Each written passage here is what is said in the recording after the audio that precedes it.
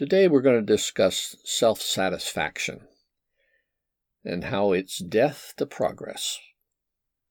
I don't think it's news to anybody that's worked hard at their profession. The musician, the athlete, MD, businessman, physicist, etc., they can all attest to the fact that once they get self-satisfied, they have reached a plateau and make no progress at all. However, nowhere is self-satisfaction more deadly than in the area of spiritual growth, where we are nurturing our relationship with God. It was for this that Jesus saved his toughest rebukes, you might even say his anger. For example, the entire chapter 23 of the Gospel of Matthew consists of a tirade against the scribes and Pharisees. And who were these scribes and Pharisees? They were the esteemed teachers and moral leaders of the Jewish religious institution at that time. How did they become so self-serving and materialistic, even cruel? Surely most of them did not start out that way. But once they became respected scribes and Pharisees, they too often became self-satisfied. Spiritual growth became stultified, and self-righteousness, self-justification, and self-love settled in. So why should self-satisfaction be so dangerous?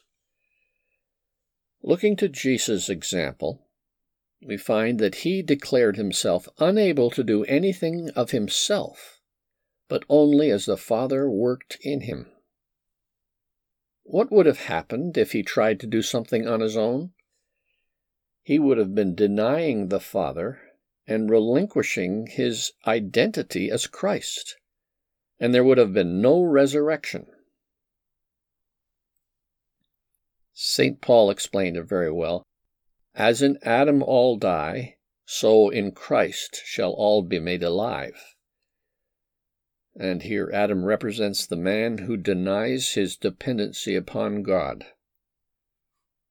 Surely this instruction applies to us. Now, what is self-satisfaction but a denial of dependency upon God, in fact claiming a self apart from him? To better grasp the seriousness of this denial, we'll drill down using the 7 synonyms of God referred to in Science and Health with Key to the Scriptures by Mary Baker Eddy. God is principle, the law and enforcement that holds everything together, the light that dispels the chaos of darkness. When self-satisfaction settles in, one's moral base, having lost its principle, is built on sand.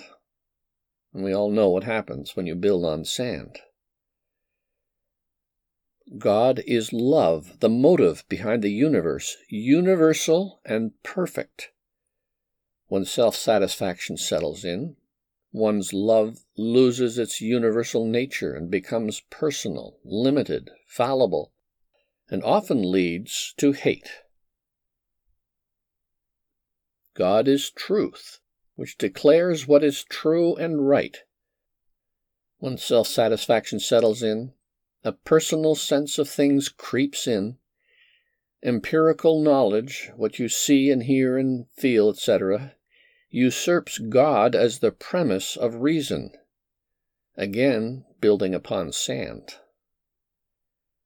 God is mind, the intelligence of man and the universe.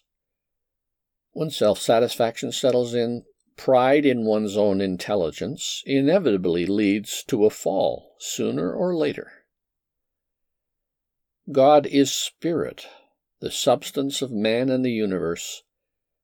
When self-satisfaction settles in, a material sense of things takes over, and fear and limitation govern. God is soul, the sense of the creation, the recognition of its beauty and perfection.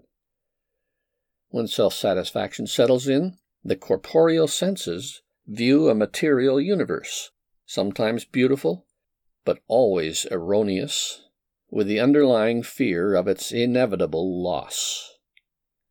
God is life, indestructible, eternal, always new.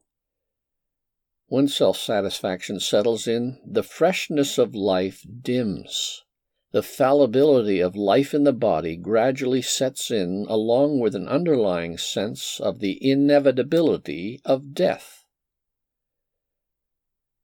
So, now that we have established in the most graphic terms that self-satisfaction is death to progress, how can we avoid it? Well, the Sermon on the Mount, Matthew 5-7, provides plenty of guidance. You may find my reading of it on the YouTube channel, Truth When Needed, as one word, Truth When Needed. I also find the following substantial. Every day makes its demands upon us for higher proofs rather than professions of Christian power. These proofs consist solely in the destruction of sin, sickness, and death by the power of Spirit, as Jesus destroyed them. This is an element of progress, and progress is the law of God, whose law demands of us only what we can certainly fulfill. And that's from Science and Health. So, by despising profession and continually striving to prove the presence of a good God, self-satisfaction will not have a chance to enter, and we will be building on the rock Christ,